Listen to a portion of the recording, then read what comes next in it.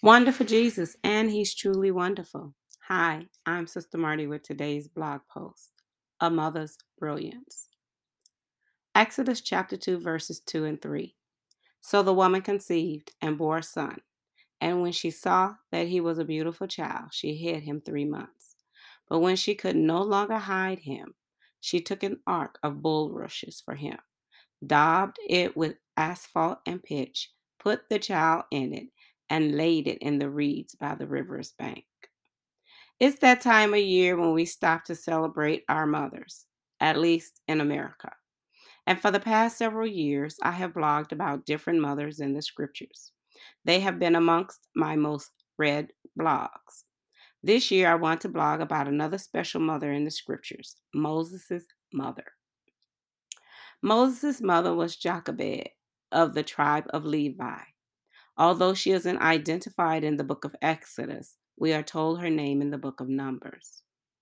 The name of Amram's wife was Jochebed, the daughter of Levi, who was born to Levi in Egypt. And to Amram she bore Aaron and Moses and their sister Miriam. Numbers 26, verse 59.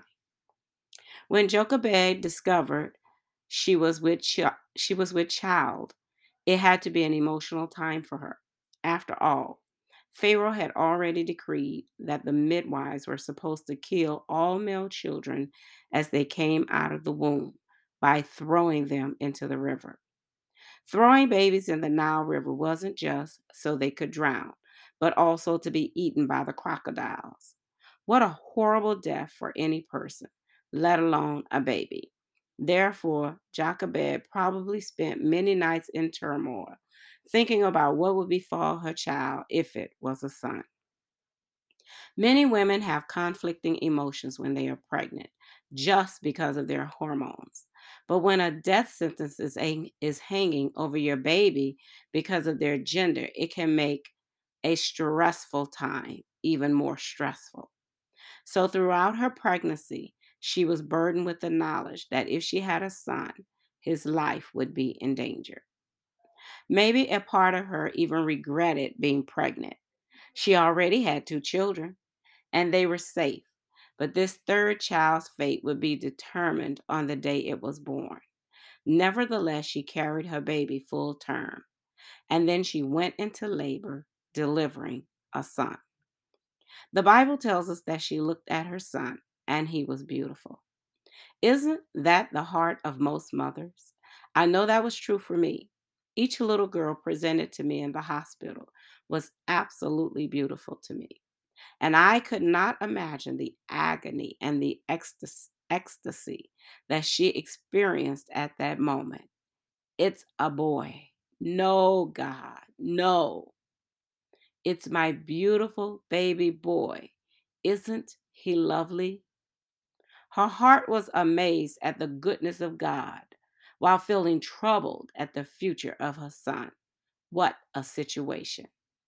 But Jochebed obviously had a strength of character that was stronger than her fear of retribution, a faith in God that surpassed the law of the Pharaoh.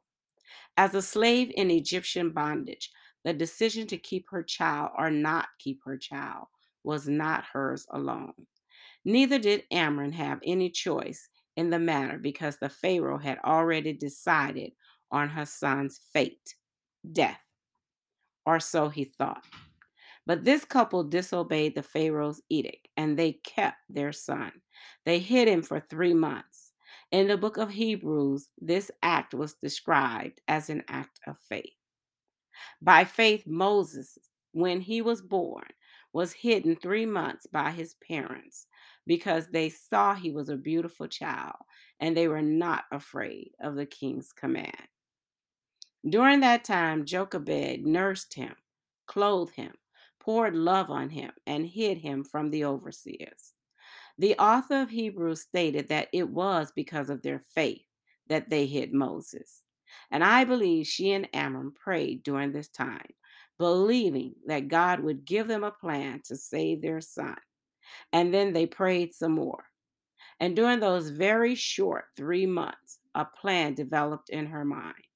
It would be a bold plan, but she was willing to take the risk if she could save her son. My pastor, Dr. Charlie Dates, preached earlier this year on the subject, Let the Boys Live. It was an awesome message, but within the message, he spoke of the ark that Jochebed built for her son. He said that the same word used for the ark that Noah built was the same word used to describe the basket that Jochebed used for Moses. I hadn't thought of that before, but it resonated with my spirit so much that I knew I would use it for a blog about Jochebed this Mother's Day. She built an ark, trusting that this was a plan from God. And then she placed her son into the ark, closed it up, and placed it among the reeds by the riverbank, leaving Miriam to watch it to see what would happen. Up to this point, we see Jochebed as the one who is handling everything surrounding Moses. As a mother, I could see her wanting to do everything she could for him while she could. But the one thing she couldn't do was watch him be taken from her. Yes, she was trusting God, but she didn't have the strength to see what would become of the son she loved so dearly and had to separate from so soon. Moses' big sister watched after him from afar. Then she noticed that the princess came out to bathe. Maybe it was planned that way by Jochebed. Maybe she thought that just any woman from the Egyptian household would deliver her son, but maybe not the princess. Yet there she came for her bath when she spotted the ark. Then the daughter of Pharaoh came down to bathe at the river, and her maidens walked along the riverside. And when she saw the ark among the reeds, she sent her maid to get it. And when she opened it, she saw the child, and behold, the baby wept. So she had compassion on him and said, "This is one of the Hebrews' children." As Miriam took note of the way the daughter of Pharaoh handled Moses, she became emboldened, asking if she needed a wet nurse for the baby. Pharaoh's daughter replied yes, and Miriam ran to get his mother. Not only was Jochebed's son spared, but he was given to her so that she could take care of him openly. She wouldn't get to raise him in her house, and she didn't even get to name him, but he would get to live and have a better life than she could ever afford to give him. Brilliant. This turn of events could only have been the hand of God. Because of her courage, she defied the authorities to spare Moses' life. And because of her faith that in hiding him, a solution would come, God stepped in and saved her son. And if that wasn't enough, she was given the job of nursing him to her delight and wages on top of that. Won't he do it? Moses, mothers have many challenges in raising children. There are mothers who are actually fearful for the lives of their children because of where they are being raised. But they are doing the best that they can do with the circumstances they have before them. Be encouraged and trust God to keep all of you safe. There are mothers who have to give up their children for adoption because they are not in the place to raise them. So they allow others to do so. What an amazing sacrifice of love. And there are mothers who traverse the challenges of society, educational systems, low wages, singleness, and just everyday life to take care of their children. They do it with grace, courage, faith, dedication, and unrelenting love. They take care of their children when they're sick, when they're tired, and when things are just going well. They just keep on mothering. These are the type of things that makes mothers so special to our hearts. They just keep on giving even when others would turn their backs on us. I applaud all the Jochebeds in the world today.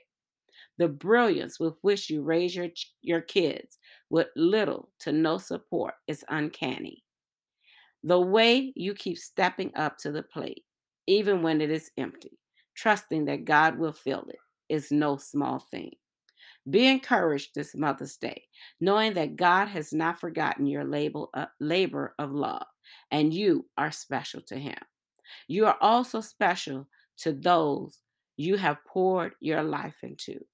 Thank you for all you do because the world could not function without mothers.